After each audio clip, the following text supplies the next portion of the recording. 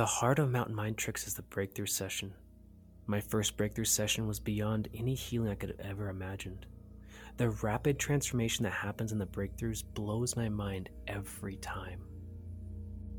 Your perception is a projection. In other words, what you see in your reality around you is a projection of what you believe about yourself. Anytime you wish something was different in life, I teach you how to look inside and find the solutions. My favorite part about the breakthrough session is when we change something on the inside, the holograms around you start to change too. And what do I mean by holograms? Well, you gotta read the book Holographic Universe by Michael Talbot to fully get this idea. But basically, the synchronicities, the people, the events start lining up in ways you never thought possible when you become realigned after a breakthrough session. I love seeing the mind-body energy connection in action too. Your mind is stronger than anyone has ever told you because your thoughts and feelings affect your cells first and foremost. Check out the work of Bruce Lipton in the Biology of Belief. Bruce breaks down how your thoughts and feelings affect your cells through basic biology experiments. The breakthrough session upgrades your beliefs and reduces stress in your nervous system, which means you're upgrading the way your genes are expressed in your cellular biology. So I want you to go to mountainmindtricks.com and schedule a free discovery session to learn more. We have so many new opportunities here at Mountain Mind Tricks right now. I'm so excited. I'm so stoked on this. I want you to go to the website and check out the Leadership Accelerator if your mental health is affecting your performance on the line and at home.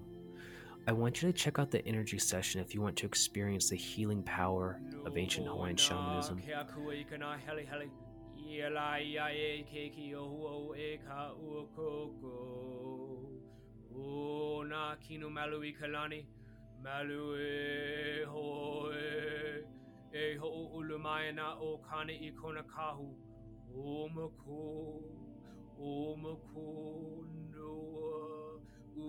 We also support wildland firefighters during the fire season who are on light duty due to injury or mental health. In the Reset program, we offer the breakthrough session half off because we know you can't get your overtime.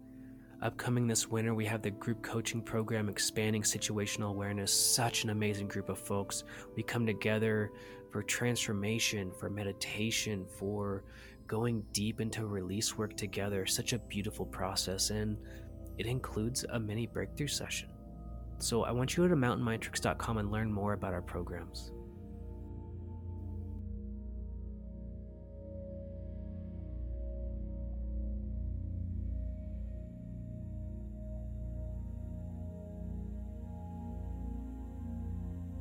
I'm so excited for our podcast today. We have the amazing Kevin, the author, Kevin Conley Jr., the author of Above the Ashes, here with us today. And I am just ecstatic to have him on the show because the book is so powerful. His experience, everything that he wrote about, the struggle he went through, I just resonated with so much of it. And I just want to say, first thing, I love you, brother. Like, thank you so much for writing this. Thank you so much for being so vulnerable. Like, our community needs this so bad. Like, this book is so important, and I appreciate your journey.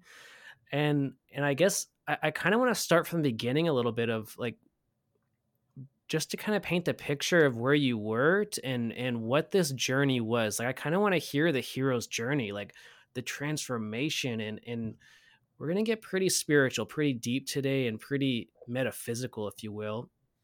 And I guess let's just start from the beginning, Kevin, of like, how did you get here, man? Yeah, well, it's an honor to be here too, Thomas. I'm very excited to connect with you. And, I love you and all our firefighters, all our brothers out there on the line and sisters and everyone out in the world. We're all going to go through suffering, and we got to stick together.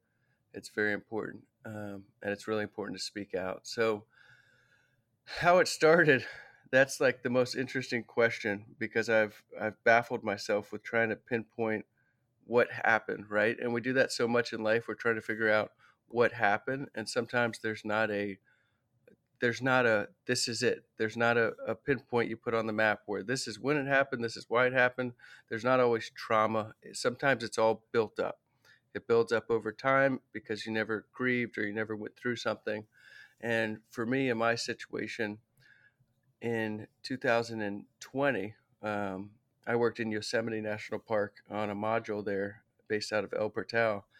And after the season on November 9th, I was laid off, as we do temporary, seasonal employees. I was laid off and I went out to Big Sur and I had my first severe panic attack. And it was the most bizarre feeling. You feel like you're having a heart attack. You can't see straight. Like, I'm very social. I like couldn't even move my lips and talk. And like the whole world was like shaking and like just everything. It like just stunned me. It like froze me in time. And I didn't know how to react to it or how to calm my feelings. So I ended up just getting some beer to try to like calm down, and my hands were shaking and I couldn't figure out, like, I couldn't see straight. And that was my first big panic attack, and it lasted for probably like 4 hours. Constantly, my heart was just bumping out of my chest. And so that's where it all started that day. And then over the course of the next month, um, they happened every day and they just got worse and worse and worse. And then I had severe panic attacks for a year. And after about 6 months of feeling like I would never escape that feeling like I was going to die, like I'd have panic attacks in the morning, afternoon, at night, all day long. And I never thought I would leave that. That was my perspective. And that threw me into a depression after about 5 or 6 months. And then when I started getting depressed and not speaking about it, and being like so alone in my own head, was when it really got bad. But it all started in early November, right after I finished my last fire season in Yosemite. Wow, man, and I can resonate with you so much because I think I would call it. I had a my engine captain passed away. My whole life just unraveled from there, and it ended up. I don't know if it was the same symptoms, but I really went through some similar stuff of like feeling like you're dying, like your heart is pounding, like all these symptoms are just like, what the fuck is happening to me? And it's just like daily. And wow, man, I just when I was reading your book, I was just like, wow, yeah, this is sounds exactly what I was going through in a lot of ways, similar. And so I just want to make sure, and I know we know this, but I want to say it out loud. Like, there's so many brothers and sisters in our community right now going through this, and so it's so 100%. important, so important we talk about it. So 100%. I guess there's this piece of in the wildland fire community where this challenge you talk about in your book, like challenge builds character, like that's so important and so powerful for us on the line.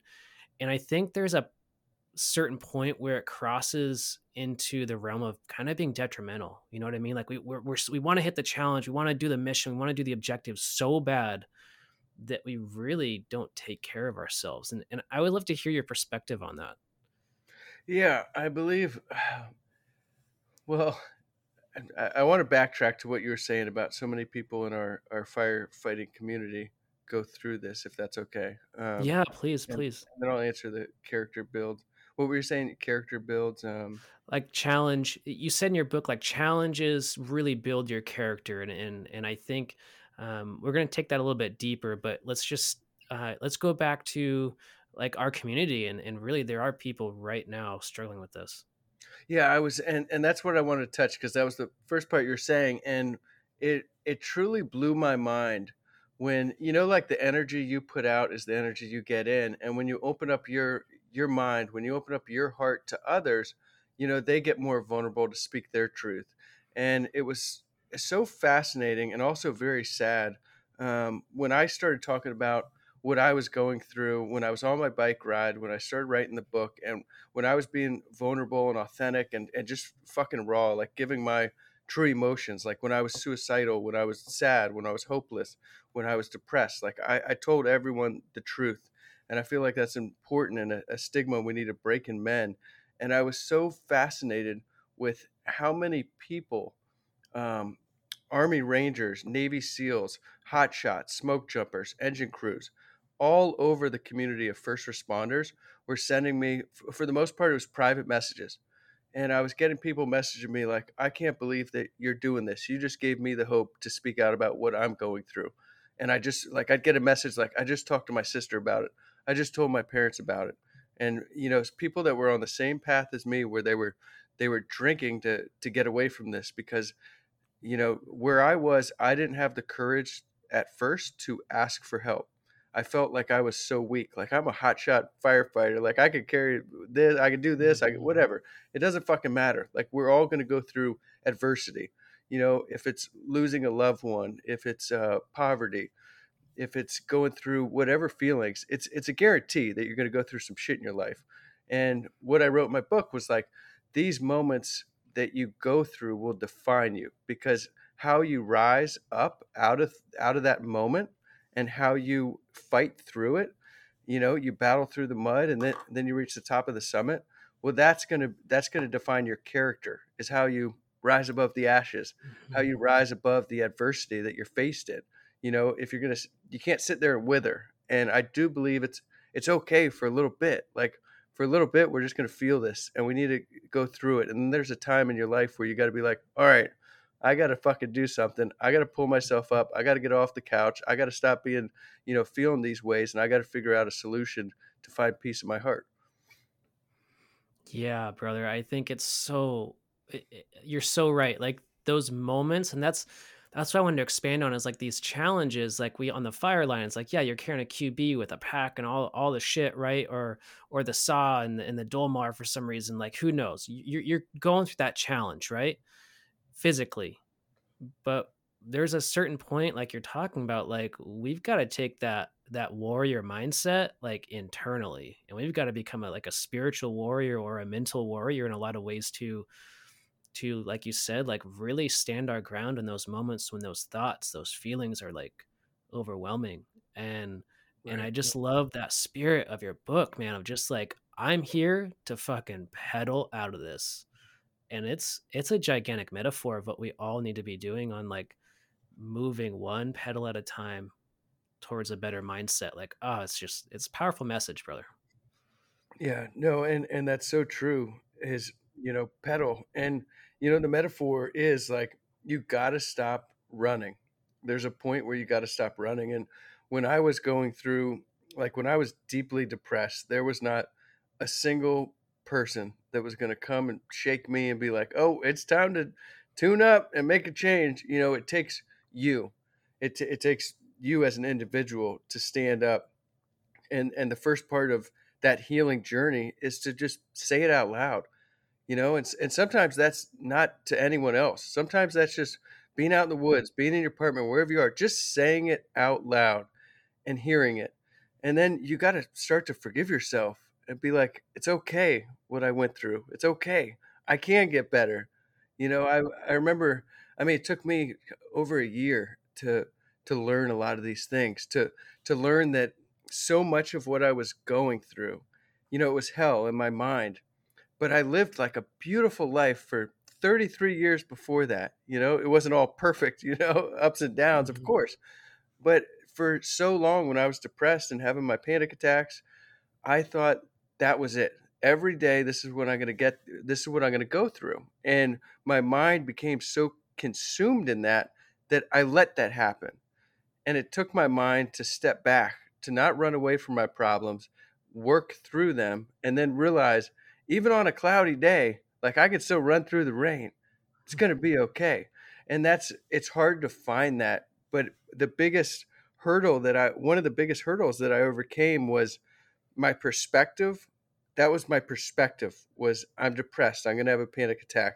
I was scared to get in the shower, scared of tunnels, scared to, like, I felt trapped in a car. Like, my whole world was like closing in. I'd go for a 10-mile run. I'd make it a half mile, and I didn't like it. Like, I'd freak out. And my whole perspective was, this was my whole life. This is what's going to happen. But that wasn't my reality. I was making it my reality. So when I learned to shift my perspective and work through those issues, then my reality totally changed. But my reality was never that. It was in the moment, because I allowed it to consume me. And that's all I thought about. And when I started to let that go, when I didn't talk about, here comes a panic attack, here comes a panic attack, I didn't let it consume me. When I'd be out on my bike for 60 miles, there was no escape. There was no calling a friend, there was no going to the bar, there was no drinking a few beers, there was no escape other than to pedal and get through it.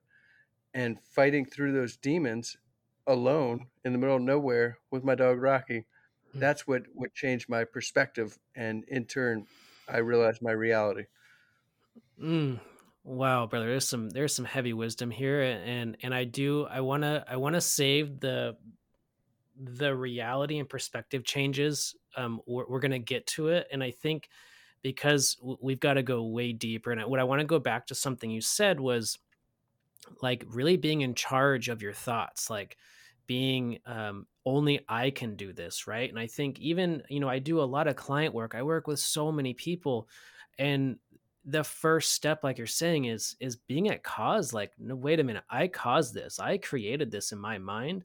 And the next step is really empowering, like um, you are in charge of your mind, therefore your results. So you've got to get a handle of this, and it's being at cause is the first step. Like, maybe I did create this somehow, like, because that gives us the power to undo it, right? Right. Yeah. Yeah, it all well, the wild thing about that, Thomas, was I used all my tools at the beginning when it started happening and I started having severe panic attacks. I used the tools that I know, and I used to work wilderness therapy for a couple years and help teenagers and young males and females in their early 20s.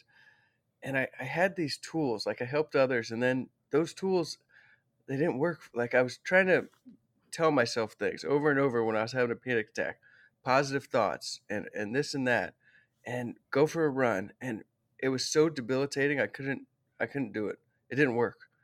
And that's what was so difficult. And that's I started to feel hopeless. It was like I'd sit there for an hour and just be like, everything's okay. I'm okay. It's okay. I'm gonna make it through this. And yeah, I broke down more every day. So something in your book that really captured me, brother, like it just captured my attention right away, was this: the first step is forgiveness, and then there's a gratitude for everything around you, and then there was like this feeling of love. And it really, like, that's how your journey was painted for me, of like, oh my god, like there he is, he's forgiving himself one pedal by pedal, always forgiving the other person, the people in his life, all the people. Like, there's so much forgiveness on this page and this part of the journey, and then it's just like gratitude. Oh my god, the power of gratitude. Like, i I that may be one of the most powerful emotions there is, I agree. is gratitude. And I would love to hear you just speak to that journey of forgiving everybody in your life, finding that gratitude, and really stepping into that love. Yeah. Um, well, like kind of what we were talking about, I was trying to pinpoint like what went wrong. And I had all these ideas. And one of those big things that struck my mind was my little brother. I feel like he's 7 years younger than me. And I feel like I wasn't the best role model when he was growing up. I went through my own troubles growing up and maybe bullied him a little bit and pushed him a little too hard.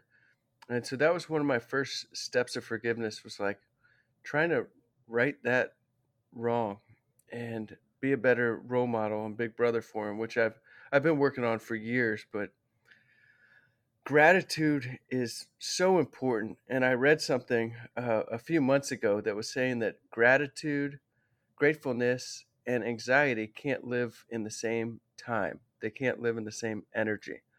So I started. Uh, I didn't start. I started this on my bike ride, but I read that a few months ago. So a year ago, I just started waking up every morning, and I'd be pedaling like 100 miles a day, but I'd wake up and I would just think about things that I was grateful for. And it wasn't always, a big thing like, oh, I'm so grateful my mom carried me in her womb for 9 months and birthed me and nursed me and all that. Sometimes it was simple, like, I'm so grateful that, I can look up at the stars and I can hear the birds and I got water and I can walk around and I can see everything. Like, this is awesome. Like, life is fucking good. And it was like reminding myself every day when I wake up, and then when I go to sleep, or even sometimes through the day, but when I go to bed, like, thank you. Like, I had another gift, and that was today. And sometimes we lose so much focus on the moment that we're like looking towards the future. and I hate looking towards the past. Like, yeah, we can spend a little time there, but right now, that's all we have.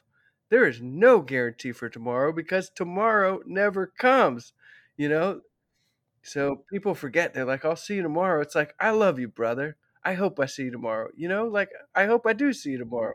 But right now is what's important, and how we impact and how we affect people and how we treat people and how we let people know we love them is so important. Gratefulness and showing it too. Like you can be grateful in your head, but like tell people you're grateful. It's so important to express that. And when you let your love pour out, it will flow back in. It's so man, I just these concepts are really spiritual. Any spiritual context, yoga, like meditation or like new age or like whatever you want to call it, even like the major religions talk about these three things like forgiveness, gratitude, love. Like I guess to me, and people that know me know I'm gonna always take it somewhere spiritual, metaphysical. But it to me, it seems like there was some sort of experience of the divine that came in for you. Like I'm curious. I mean, whatever that means to whoever, it's just a label. I mean, the only label I would use for that is maybe love. Like there seems like there was an experience on that level that happened for you. I'm curious. Can I talk about my worst week of my life leading up to my bike tour?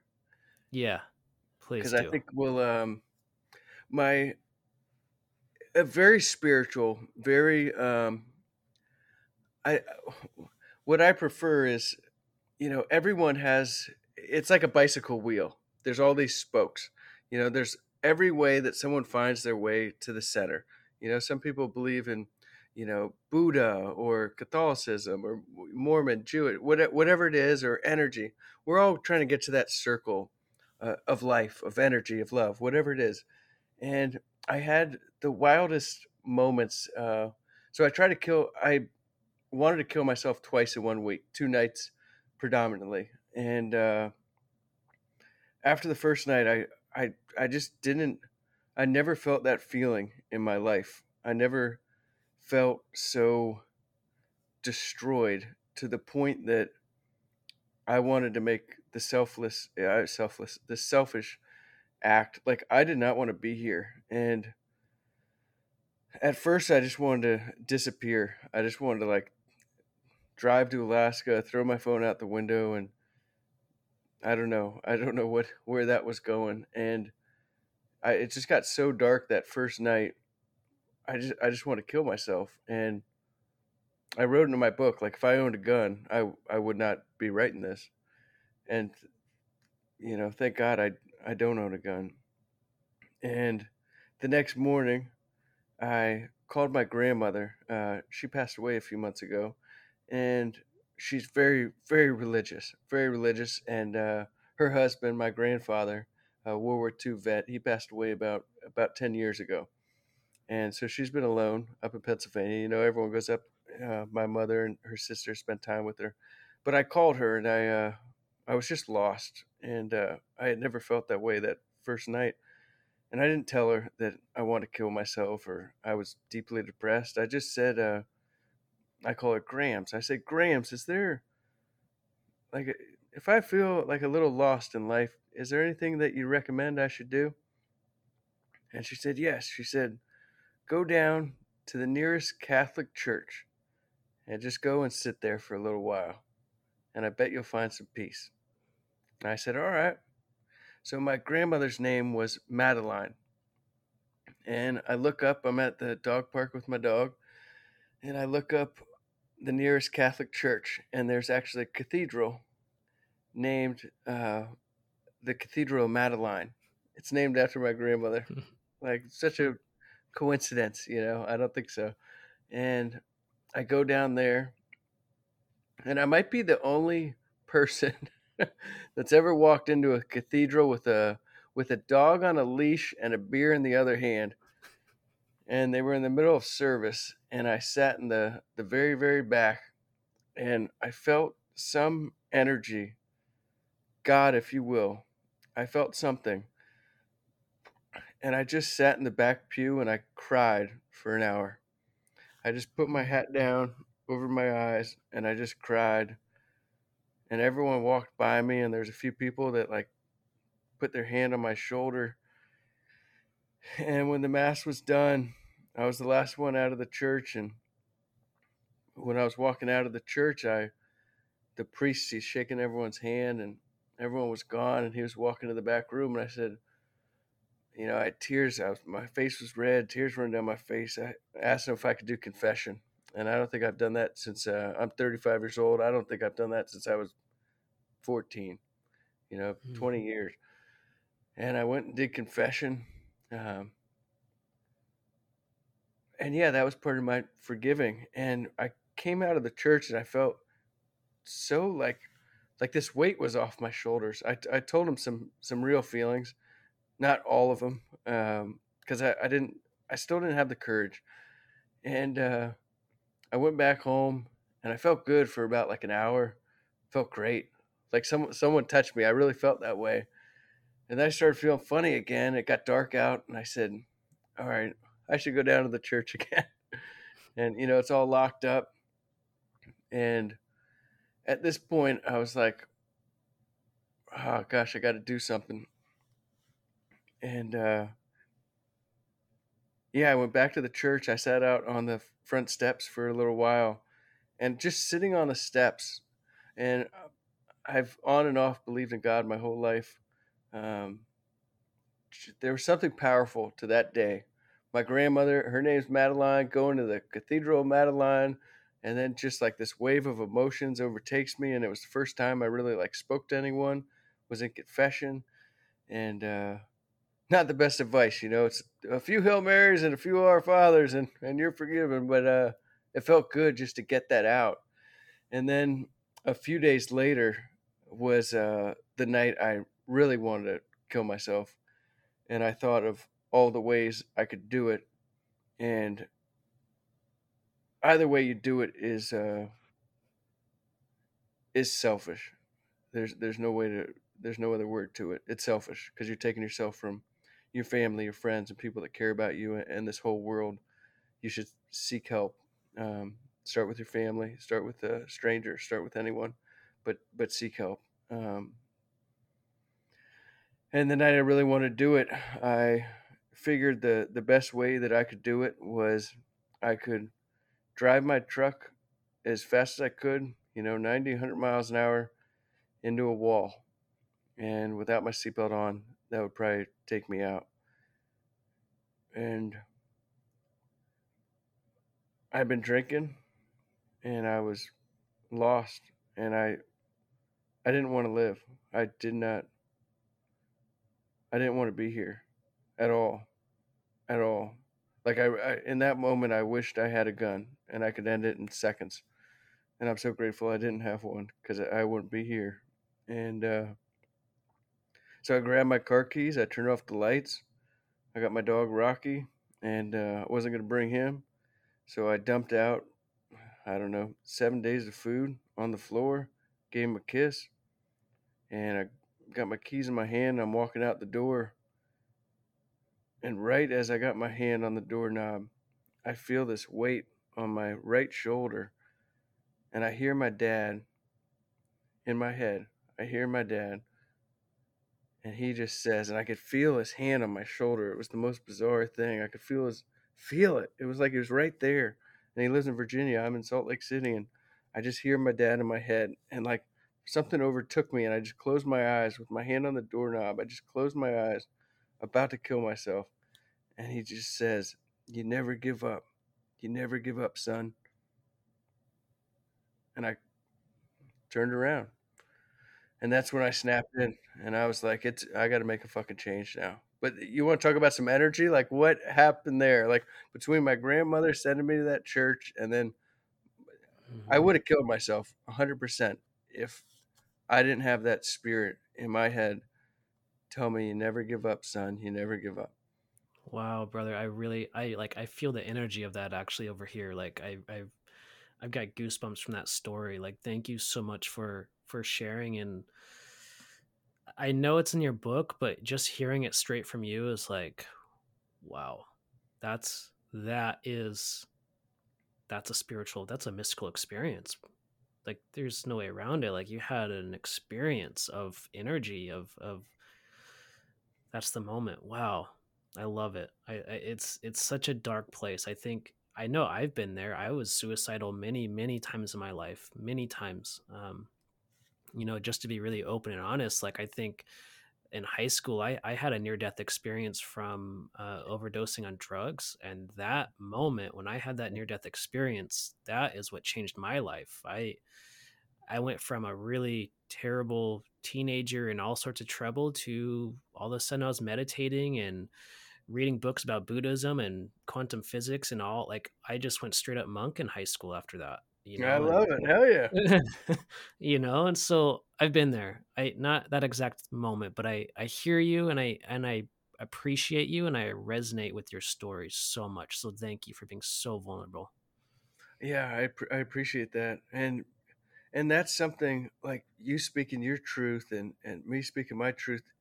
It's fascinating how many people go through, you know, suicidal thoughts, suicidal ideations, depression. It's almost like I almost feel like almost everyone I've ever met has gone through that and told me they've gone through that. I'm not making an assumption. When I wrote my book, when I went on my journey, so many people, hundreds of people reach out to me relating. And that's what blows my mind is I never knew that about any of them. Some of my closest friends never ever spoke about it. And that's part of the mission of why I wrote this book was I was so inspired by the people that reached out to me and told me what they had gone through, what they are going through. And I wanted to, as a man, tell my true story of what I went through and be vulnerable, be authentic and be raw and say it. Like it was so hard to write chapter 2 and 3. It was so hard to revisit that for 3 days in a row, reading, revising, but I did it because I believe this story can truly inspire and help other people because just as you said, like it resonates with you, like you felt these feelings and there's a point in our lives for everyone you're going to feel something that's not top of the hill, the happiest moment of your life. Like every day is not your wedding day, and it's important for people to know they're not alone. Like I thought I was alone. I was a fool. Like I felt like I was the weakest person on earth. I felt like I was a wimp and I was embarrassed. I was so embarrassed for how I was feeling. Like that's bullshit. Like don't be embarrassed. How you're feeling is how you're feeling. Like don't be ever be embarrassed about that. And don't get me wrong, it's extremely hard to be like I'm nervous right now or like I'm really sad right now. I agree. That's not easy. And that's why I didn't talk about it for a fucking year. I'm Mm, not saying that's easy, but it's beautiful when you do, because almost immediately that night, when I heard my dad's voice come down, I called the Wildland Firefighter Foundation almost maybe 10 minutes after that. And I was like, I got to make a fucking change. And I left a voicemail. It was late at night. And Burke Miner, who runs the Wildland Firefighter Foundation after his mother, Vicky, I think he was the first person that I told I want to kill myself. And there was like a weight lifted. It was like not like the weirdest weight. Like I honestly like that true, everyone says like, "Oh, there's a weight off my shoulders," or this off my chest. Like I truly like just saying it out loud, I like mm, re-examined that feeling. And it almost like sounded silly when I said it out loud. Not silly, like it was very, very serious. Um, mm. one of the most serious things you could say out loud. But I was like, I looked at myself and I'm like, why? Yeah. Like, what do you want to kill yourself? Like, I sort of like got out of my body and was like looking at myself like, you got to be kidding me. It's time you got to do something because nothing changes if nothing changes. Mm. Yeah, that was a powerful piece in your book was like nothing's going to change if you don't change anything. Like that's number 1. You've got to change your environment, you got to change your behavior, you've got to change, I mean, from a neuroscience perspective, like you've got to change your personality, like to change your reality. You know what I mean? Like I love that. Yep, yep. that's Dr. Joe Dispenza work, right? You've got to change your personality to change your reality, and that can be really hard for some people. And I guess, was there, my next question for you, was there a moment on your journey that was at that same level of mystical? Was there anything like that that happened on your bike ride? Oh, there's a lot of those moments. To that level, to that extent, I'd say the biggest moment where I truly knew that I made a U-turn, I made a 180, and I was getting back on track, was 1,500 miles in, and I was riding into Alpine, Texas, and I was on a 102 mile day, and it was 70 miles without any service, no phone service, no gas stations, no services on the road. And there was something about that day that I just snapped out of it. I like woke up. I was reborn. Mm, Like it's almost like I retaught my brain how to think. And yeah, it took 1,500 miles, and not everyone's going to have that opportunity to ride a bicycle that far. And it's not about riding a bicycle, it's not about hiking, it's about the journey that you take and understanding that you need to take a journey. And you can do that at any place. You can do that in a prison cell. You could do that, working your 9 to 5. You just have to accept the journey that needs to be taken, and it takes time. And when I got 1,500 miles in, I just had this outlandish feeling of peace overcome me as the sun was setting and I was rolling into Alpine, Texas. And I remember pulling over my bike into the woods and watching the sunset over these mountains and just like crying like tears of joy. mm, Like mhm, truly, just like I was like, I feel better. Like I wasn't thinking about my panic. I wasn't thinking about my depression. I like put it behind me. And I was just like, I was so happy to be like, I was there. I was there and I was like feeling the sunset, like, and just something clicked. And it took a while on my bike ride. I mean, 1,500 miles for me to truly get there. But when I got there, I never looked back. mm, mm. Wow, that's so beautiful, man. I think like you popped. Like, I don't know, you broke through, like you awakened. Like there's so many ways to label it, which we don't even need a label. It's just so inspiring. So inspiring to have that change. And I think for me, the thing that stood out in the book was, well, one, literally, it's, to me, what I read, what I saw in the book was like it was just miracle after miracle after miracle. Like, I mean, people are just like, "Oh, here's $20," or "Oh, are you making such a big difference in my life?" Or like, "Oh my God, like I can't believe you're here." Like, just literally miracle after miracle. Like, "Oh my God, Kevin, like you're just spreading love." Like it was such a beautiful process to read through.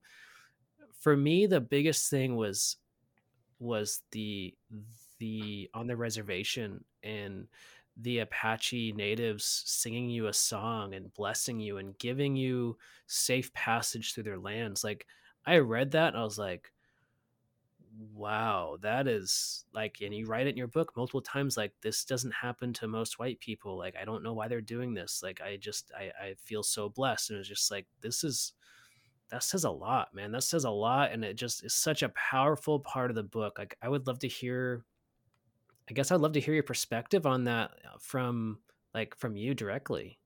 Yeah, that was beautiful.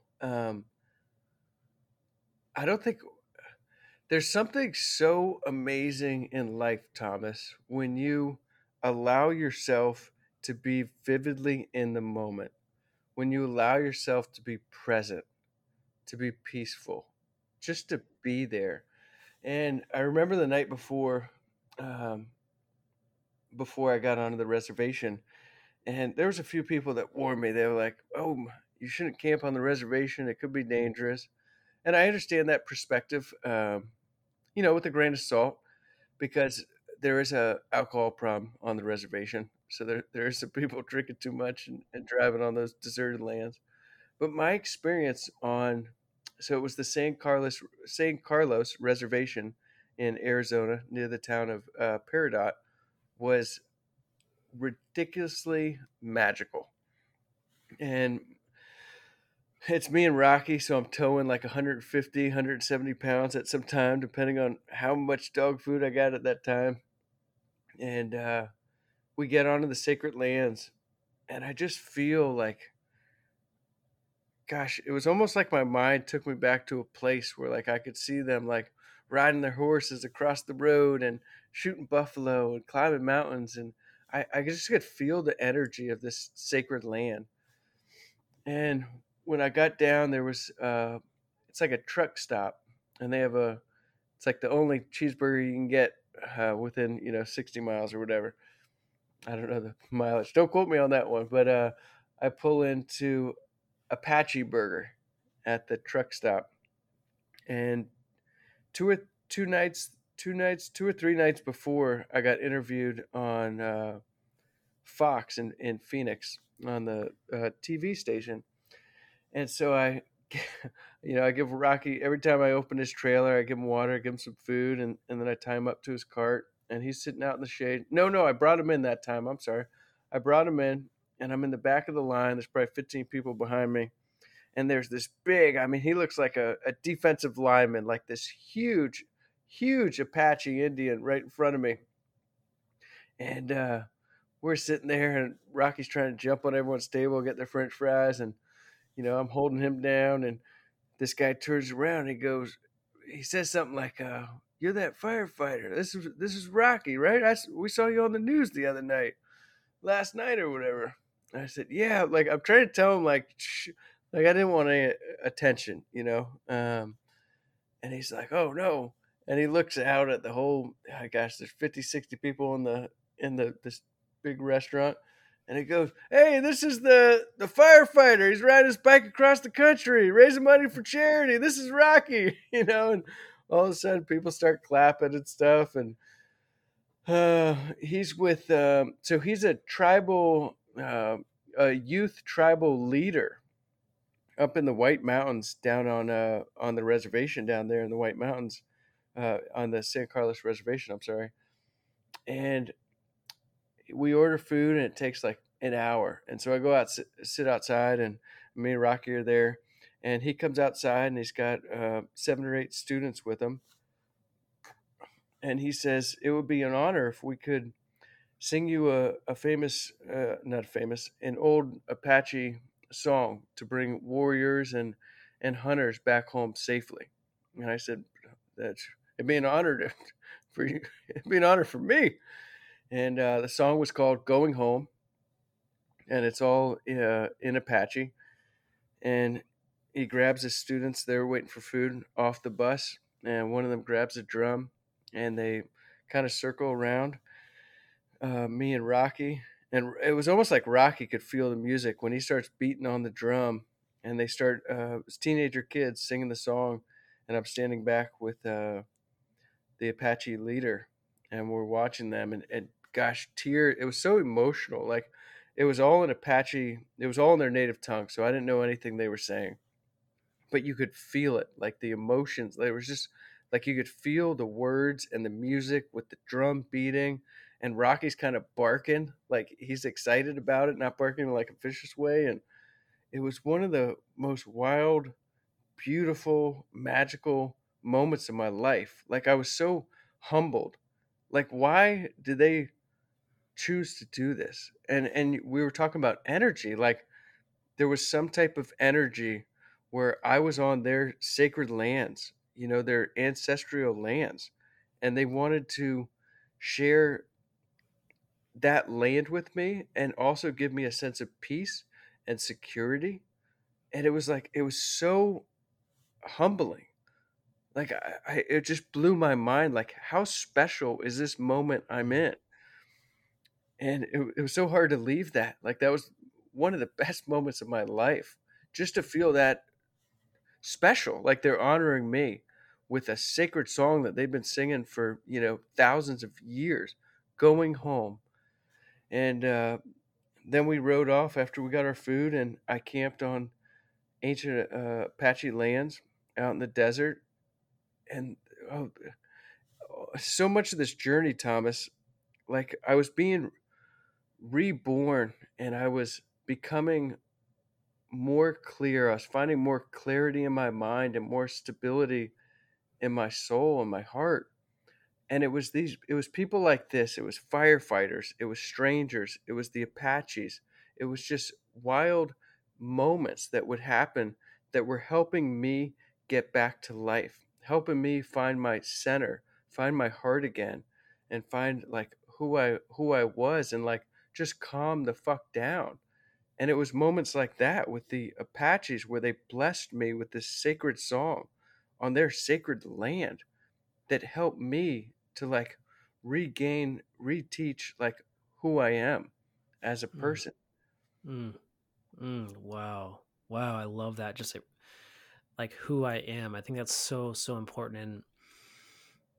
And what I'm hearing, like when you're talking about this present moment, just being in the moment with that song, is like beingness, like being, like not just like as in a verb, like we're not just to be, but we're being, like we're doing it actively, being right now. And like, Amen. Amen. oh, that word, just that comes from my mentor Danny, and just being is so powerful. Like that's the secret to life, I think, is I'm with come you there. come back to being, right?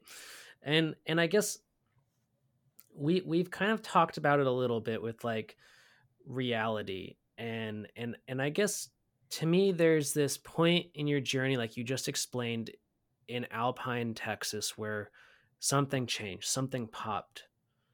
And I feel like I would love to go a little bit deeper in that idea of like maybe you literally changed your reality at that point. And I'm not saying like you changed realities. I'm saying like you changed how you perceive reality, like almost completely. And I would love to just get your thoughts on that. Like how because this is a technique in Huna, in Hawaiian shamanism, that I work with all the time, is like, well, when we change our personality, we actually change our reality and the way we perceive almost everything in our life. So it changes us. It's a perspective change, but it's also a change in reality. I would love to get your thoughts on that. Yeah. It was I was on such a magical journey, and it started slow, and then it started immediately. So when I started on my bike ride, so I was riding my bicycle from, for people that don't know, from San Francisco, California, 3,500 miles to St. Augustine, Florida. And on the night before I left San Francisco, so before the first day I started riding, I had a severe panic attack with my friend Leash, Mummy, a firefighter I know, was in town. We shared a hotel for the night, and we went out to get some food. And right when the food came, I just like broke down, and I was like, I gotta go. And she was so compassionate. It was really nice, actually, because I was really embarrassed, and I was like, I gotta go. I don't feel well, and she knew. So I went home, and then it was just like almost immediately out of the blocks when I started on this journey. So I went from a year depressed, panic attacks, 2, 3, 4 times a day, and then the first day I started riding my bicycle across the country, I received messages from so many people that wanted to help me. And my dad's friend Alan Haynes watched my dog for 4 days so I could cover some serious ground coming out of Santa Monica. And then my friends came down and saw me in Manhattan Beach. And then I had the Apaches, you know, that what we just talked about. And then firefighters helped me all across Texas. And I feel like my perspective changed because I started understanding what I've always understood. And so I'm a long distance hiker and runner and cyclist. And I started to understand what life is again. and I forgot that feeling. Like the worst feeling that I forgot was hope. I lost hope. I lost hope for tomorrow. I lost hope for ever getting out of this depression. I lost hope for ever feeling better. And I started to feel hope again. And that's your perspective, right? Like your perspective is what you think is going to happen in the future. And I started to forget about, more importantly, I started to forget about the future. And I started to settle in with now, which is reality, right fucking now. What am I doing right now? I'm sitting in a fucking drum circle with Apaches singing me a ancient song going home. You know, I'm spending the night at the Globe Hot Shots base in Arizona. Like I'm hanging out with firefighters in Silver City, New Mexico, and we're having dinner together, breaking bread, and we're talking about like real things in life that matter. And I was focused on now. I couldn't on such a big journey. I was focused. There's no way in hell when I'm in San Francisco, I'm thinking about, oh gosh, I wonder what's like gonna be in Texas. What's gonna be like in Florida? Oh, I can't wait. Mhm. No, I never thought about tomorrow ever. I was so right there, and that brought me back to life. The people, I had to fight for it. I chose to go on this journey, but the people of this world, and it's people like you that can help people. It's all about that. Like we're all connected. There's like this crazy spider web, and we're all connected, and we need to be nice to each other, take care of each other. And I was so humbled by the response I got from wildland firefighting community, the people that stepped up and helped me all along the journey. They like it was like CPR. People were like breathing me back to Mhm. life. There was day by day, I'm alone on my bike, but I could feel this energy. I'd get these messages, these phone calls from people, we could watch your dog for a day or two, so you could crush some big miles on your bike. And it was these moments where I couldn't look forward. I couldn't look backward. I was right there. And that's what you're talking about, like in reality versus looking at my perspective. And I only had two panic attacks in those 52 days on my bike. Wow, brother. I love that so much. And I think what I'm hearing, like from my perspective, is it's almost like you realized all these things in your mind were just illusions. Like it's just things we make up, right? We make a lot of things in our life, right? We make a lot of things with our mind, but really, like, there's only a couple things that are created. Like love is part of creation, right? Like our beingness is part of creation. Like, but we try to make things up in the future in our mind constantly, and to come back to that beingness, like it sounds like you just dropped all the illusion, which is like, no, I'm here. I'm in love right now. Like with right now, I'm in love. And No wow. doubt. No doubt. Wow, brother. That's amazing. I love it. Well, we do get lost, and I stress is like the most dangerous drug. And Hmm. people get stressed about tomorrow, next week. Am I going to make that deadline? Am I going to do this? Like, let it go. Let Yeah. it go. Yeah. Like, there's so much. Like, the only thing you have control over is your actions and reactions. Like, you can't fuck around with tomorrow. You can't change Mhm. how David down the street feels. You can't change what Betty just did when she hit your car. No, fix your flat Right. tire and move on. And there was there was just like, it was crazy. But when I was going through I went to the emergency room, I think 7 or 8 times last year, and my blood pressure was off the roof. Like it was reality. Like when my blood pressure was like 220, Mhm. 230 over 110, 115. Like it was real, Mhm. but Mhm. I gave more life to it. It was like a little egg hatched, but then I fed this chicken. I made this chicken fucking big. Where Right. I didn't have to, Right. and then I Right. learned to. That's a bad analogy. I killed that fucking chicken, but you know what I mean. Like I learned to exercise was my biggest weapon, and that's what helped me so much on my bike ride. Like I Mm. woke up and before my mind could go to a dark place, I already rode 25, 30, 40 miles, and I made my heart beat a little faster. Mm. And I Mm. think that's what was so positive. Exercise will change your life. Yeah, yeah. And I want to go back to something you said as stress being the most dangerous drug. And from what I do is really like I don't want to use the word medicine because I'm not a doctor, but it's like it comes from a mind body medicine world, or like integrative psychology, which means mind body.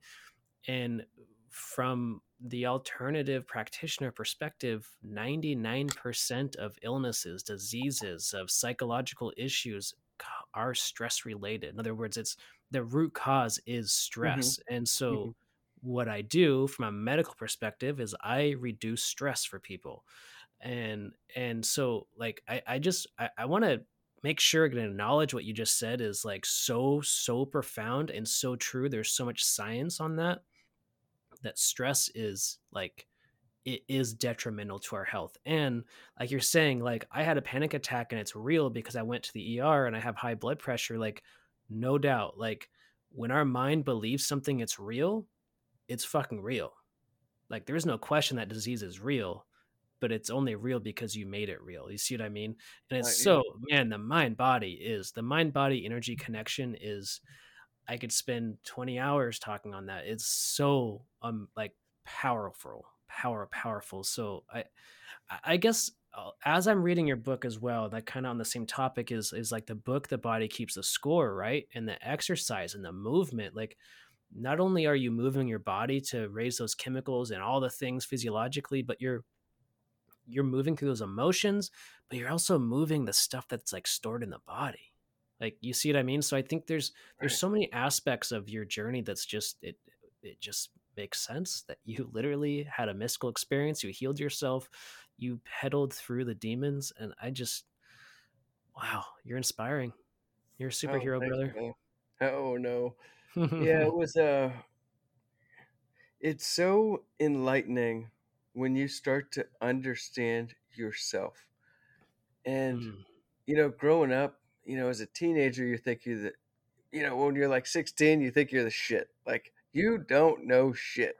You know, when you finally turn 18, you're like, oh, well, that wasn't as special as I thought it was fixing to be. And then when you turn 21, you're like, oh, it's not that cool to go, to the bar, but you think you're so cool. And then when you really become a man and become comfortable with yourself, like allow yourself to understand yourself. We're not perfect. Like I could tell you a million ways that I'm not, the best that I can be. I understand that. That doesn't mean I'm not proud of myself, but I accept who I am. I accept who mm, I am and I strive to be better. I tell myself this week, like, I should have ran a little further. So, you know what? Next week I go run a little further. And you got to speak that out loud. And when mm, you speak that to like friends and family, I'm using running as like a metaphor for anything. When you speak that to someone, then you feel it even more because now you're accountable too. Oh, I love that so much. And to take that to the next level, which I'm sure you do already, is like not so much I'm gonna try and run more, but I'm going to run more. And I'm going to, yeah. it just happens. You speak it out loud, and your word is law. From a metaphysical perspective, your word is law. What you say will happen. And so, oh, I I love love that. that. Your word is law. I love that. Hmm, Yeah. hmm. With all my Absolutely. big endeavors in my life, Thomas, I've always I don't it's like a subconscious thing that when I say it out loud to someone.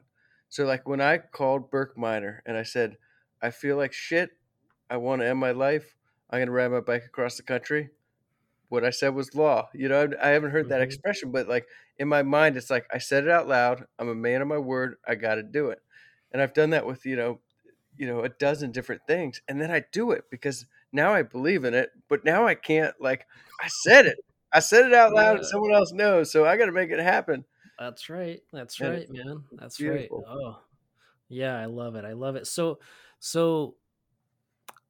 I mean, I want to save a special place here for Rocky. I mean, God, I would love to hear his perspective on this journey as a dog. That's so funny. But I guess, like, how did he? like, because he went through so many strangers, he went through so many different trucks and vehicles and people and houses and hotels, and I just like, most dogs probably would have freaked out the whole time, and I just like, I'm curious on how Rocky took the whole journey. He might be like Kramer on Seinfeld, where he's just laughing all the time and running into your room and having a good time. He is, gosh, I think he was sent to me. Like, we're talking about this energy, this deeper stuff, like how just magical things happen that, you couldn't predict. You couldn't write this down, it just happened. And Rocky's a trooper. Rocky actually, when we were in Florida, he was staying with another firefighter. He actually did the pack test. So Oh, yeah. they said he's an honorary firefighter for the Forest Service in Florida. But no, he was a trooper. He was a trooper. I actually felt bad. So I had him in a trailer. I was towing him because it's not safe to have a dog run alongside you. And no, every time he popped out of there, we'd take long breaks and he'd run through the desert. And I've never seen a dog happier in my life. And Mm. he's a true companion. He's a true companion, and he's so loyal, and he's so protective. And I don't think most people have dogs as happy as Rocky is. No, I love that dog. Oh man, he's such a special, special being. Like, I could just feel his energy in the book. Like, wow, Rocky is just, it's almost like he kind of anchored you. I don't know that why I feel like that, but he like kind of anchored you and like, I'm not alone, you know what I mean? Or like there's some sort of like companionship that really was just so important for you. And that's just my, I don't know, my personal interpretation. No, I But totally agree. I don't know if my no, I do know. My journey would never have been the same if I didn't have him. mm, He changed everything. It was those small, big moments, if I can use a phrase like that, those small, big moments where I like was done and I just like, didn't throw my bike down, but just like threw it down in the desert. And I was like, this is fucking hard.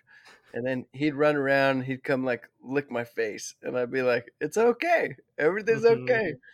And oh gosh. And he also like, I swear there's so many people across the country that will always remember Rocky. They might never know my name, but I swear Rocky's like a little celebrity for those 3,500 miles. Everyone knows him. yep, that's right. I know it's so funny. Everywhere in your book is like, yeah, it's like people don't recognize me, but they recognize Rocky in the restaurant or the gas station. Like, oh, is that Rocky? It's so funny. Like, so, oh man, what a journey you were on. And I mean, is there anything else you want to talk about, brother? Like, we could go anywhere. I'm curious. Is there anything we haven't touched on? Is there something deeper, something else you want to talk about? Oh, we could talk about a million things. Um, I think it's important that people understand that we will never know the impact that we have on other people. And I want to use an example when I say that.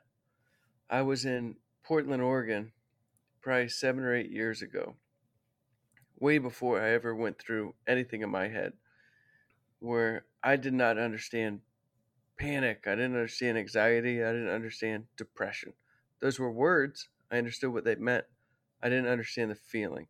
And to truly understand something, you must go through it to be empathetic.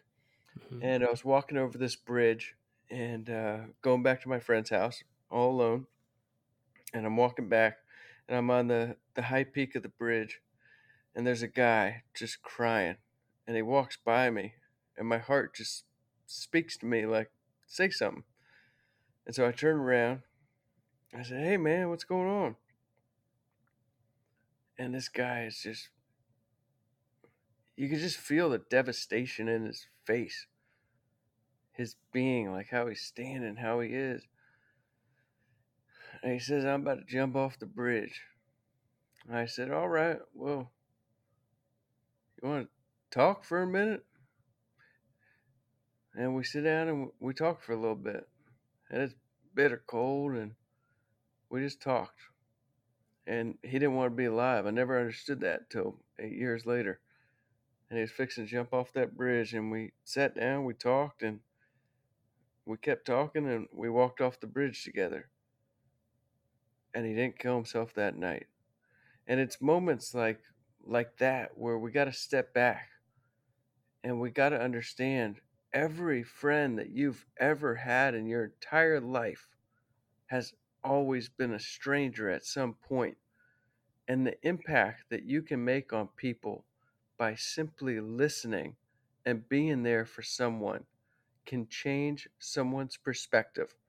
And it might not be forever, but that moment is all you have. So give your all when you can. Mm. Mm, wow, that's such an amazing experience, so much wisdom, and I think something I did pass over that I want to make sure we talk about a little bit more is exactly what you're talking about, the power of gift, like the power of giving. And in your book, there's so many times like this person gave you this, or they helped you with Rocky, or there's so much generosity, so much kindness in your book. But there's one moment in the book I really want to hit on, and that was that moment with the homeless person that was deaf. In New And Orleans, and New Orleans, and you're like giving this person, you're trying to talk to them, but maybe you're not sure like what's happening. And then this person just at the perfect timing walks up and is like, yeah, signs language. Like, holy shit, how is that even possible? insane, So insane. right? And so it goes through this whole process where you buying the guy lunch and you're hanging out, and it's just like the power of gifting, the power of giving. I think what you said almost right off the bat when we started was like, when you give love, it comes right back to you. And that is one of the deepest like spiritual concepts there is, of just like generosity and kindness. It's so interesting when you give love from your heart, not expecting, like when you give it, it comes right back to you in some sort of miraculous form, like every time. Yeah, yeah, It's no pretty doubt. powerful, pretty powerful. And I don't know, is there anything you want to speak to that too? I believe, Thomas, it goes back to what we were talking about, like with energy and your spirit. Hmm. Things happen for a reason if you let there be a reason. There's not always a reason. You can always find one. Things happen because you believe in them and you make it happen. You can put a reason to anything in life, you know, but when you let things happen, when you believe in them, they happen. And so, what Thomas is talking about is when I was in New Orleans, my dad came out and supported me for 11 days on my bike tour. And I had to drop him off at the airport, got back to the hotel, and I took Rocky out, and we are going to go get, we are taking the day off. And I could not walk. That was the weirdest thing, Thomas. I couldn't, my, it was my left leg, right leg. Gosh, I can't remember. My left like quad like seized up. Like I was like I should be on crutches. It looked like how I was walking, like I was like a fucking pirate or something. Right. But I could pedal. I could ride a bike. I could not walk. I could not walk. You'd think I was like a gimp or something like that. But I could pedal, and that's all that mattered. But I take Rocky down to this little bar, and I was like, "Oh, it's our first day off, and like 1,000 miles." And I was like, "Oh, I'm gonna get a mimosa, something like that." And I walk in and get a mimosa, and I'm sitting outside. And I've done homeless work for years now, helping helping the less fortunate. It's very important to me, and that's how I was raised. My mother and father are tremendously generous to veterans and less fortunate people my entire life. So I was blessed with learning and understanding that since I was a little boy. And I see this homeless guy out on the corner, and I couldn't read a sign from where I was sitting. But I just drove my dad to the airport, and I was kind of sad he was leaving. Like he was my first like person to be there. It's my dad. It's my role model, and he's out there, and I drive him back to the airport after 11 days, and I'm sitting there drinking a mimosa, and I miss him. And I'm just kind of like, I did the whole journey up to that point alone, and now I'm alone again. And I'm sitting there thinking about shit, and I see this homeless guy, and I was like, I want to go see if this guy, he's definitely lonely. Like, let me go see if he wants some food. And it was the most bizarre thing because my mother's going blind, which is one of your senses. And I read a sign. It says, I'm deaf. I want some food, something like that. And like, I can relate to that. Um, I have empathy for that. I don't know what it would be like to not be able to hear anything, but I know helping my mother what it's like to not be able to see. And she can see a little bit out of her peripheral. But that was the wildest thing was I walk over to him. He's got the sign, I'm deaf. I'm hungry. And I walk over and I'm trying to talk to him before I read his sign. I read his sign. I realize he can't hear what I'm saying. And I'm like, gosh, I want to, like in my head, I'm like, I want to tell this guy, like, I want to get you some food. Like, what do you want? Some water? You need something. We're in New Orleans. It's fucking 100 degrees and humid. And just by like the energy, a miracle, God, whatever you want to call it, this lady's like on her way back to work after a lunch break or whatever, like business, like professional. And she walks by and she goes, what are you trying to say to this guy? And I said, he's deaf. And she goes, I know sign language. And so I'm telling her what I'm trying to say, like, do you want to get some food with me? And she's like signing it to him. She's doing sign language. And it was like, how did this just happen? There's like hundreds of people walking by every moment. And this wonderful woman, like on her way to work, has to be there real soon, takes time out of her day. And she's like, I know sign language. I can help you. And me and this deaf guy, she signs to him, and we go and we eat lunch together. And it just sat there in silence. I don't know sign language. And it was so comforting because I was kind of sad Mm, that my dad was leaving, and I'm sure he's been sad for a long time, unfortunately, for the position that he's in. And we just sat there and we didn't talk. We just were there for each other. And he'd like smile when I try to say something. Like I try to do sign language, like put my hands together, like I'm praying for you. Try to do that sign, mm, and then like point to him, and he would just smile and look at mm, me. And there was something beautiful about. There was no words that were ever said, but there was energy being spread, and there was the feeling of love. There was the feeling of we're connected, and working with homeless people is so hard because it's a band-aid on a fucking whale. Like, I'm helping you for lunch, but like I won't be here for the next 10 years. Like I can't help you long term, but that's where we go back to perspective, moment, reality. mm, Right now, everything's okay. mm, And mm. that's what matters. Powerful. Hmm. So powerful, brother. I love it. I love it. And wow, such an amazing story. Like your whole book. I just like, oh my god, man, it's just an amazing read.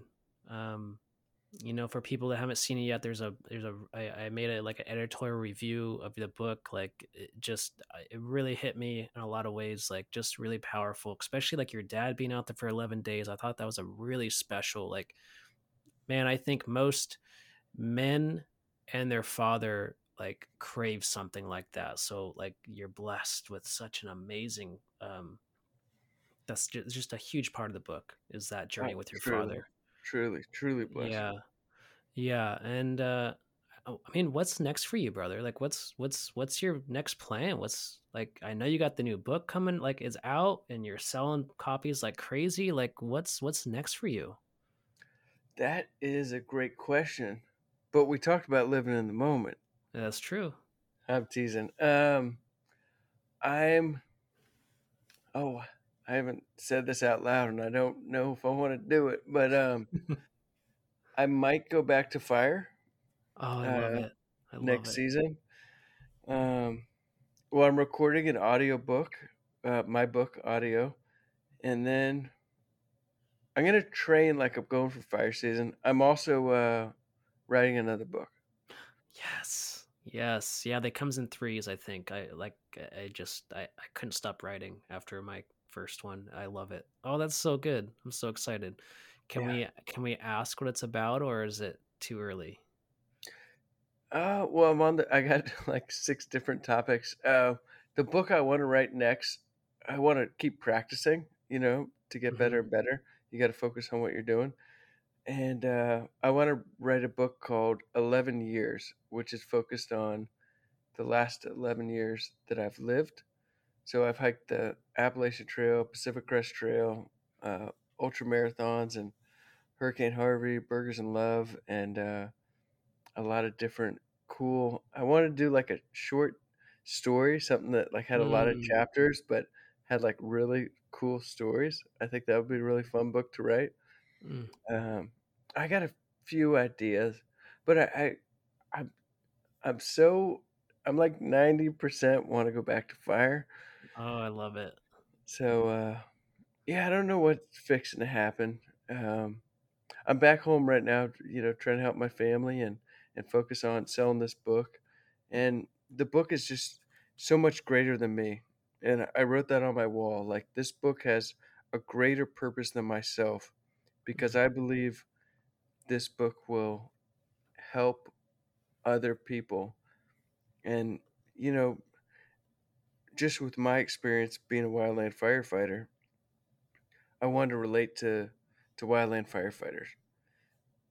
But it can reach anyone that has went through, what you and I have gone mm, through depression, through bad times, through, panic, anxiety, through stress, through anything. Like I just want to be authentic and tell a true story. Like it's so important in life to be true to yourself and don't do it for anyone else. Be true to yourself. mm. I love that. I love that message, brother. Be true to yourself. It's so true. So important. Thank you. Thank you so much for your time. Thank you. Like, is there, like, I feel so complete, and I just want to thank you for who you are. Thank you for your journey. Thank you for writing this book. Thank you for everything, everything that you are. Like, I see your light. I see your love, brother. Thank you so much. And any final words before we? Of course, we want to shout out the website and your Instagram and those things. But is there any final words before that? I would love final words, and it was so wonderful to connect. And what a privilege! Thank you so much for having me on here, and I'm just very honored to be on your podcast. And yeah, it's a treat. I would love to say one thing, and then read a. Can I read a short poem? Oh, please. That would be a blessing. Okay, my first note is never ever give up. You are never alone, and please never give up. I wrote this poem a couple days ago. It's not that good, but it might be all right. Panic or anxiety or depression may always be a part of me, but that is it.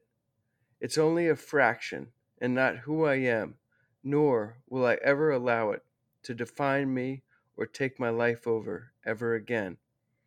I am in control, and I steer the ship. Life will have more adversity and more obstacles in my future, and that ship may go a little off course. However, I will sit there and feel those emotions. I will be with the waves, and those moments, they will all pass. And I will guide my ship back onto its course. I won't run from my feelings. I will learn to deal with them, understand them, and heal through them. You cannot change a cloudy or rainy day, but you can throw on a rain jacket and go jump into a puddle, and you can smile and dance again. Mm, love it. Oh, wow. I love it. I love it. I love it. Thank you so much. Thank you. How can people find you? How can they get the book? How can they follow you? Yeah, the only way to get the book is kevintheauthor.com. And then The best way to follow me is on Instagram, which is Backcountry Ninjas, plural ninjas. Backcountry Ninjas. Awesome, awesome. I gotta ask, where's the Backcountry Ninjas come from? Because I love that name so much. Like when I saw that, I was like, oh, it's amazing. Like tell us more about the name.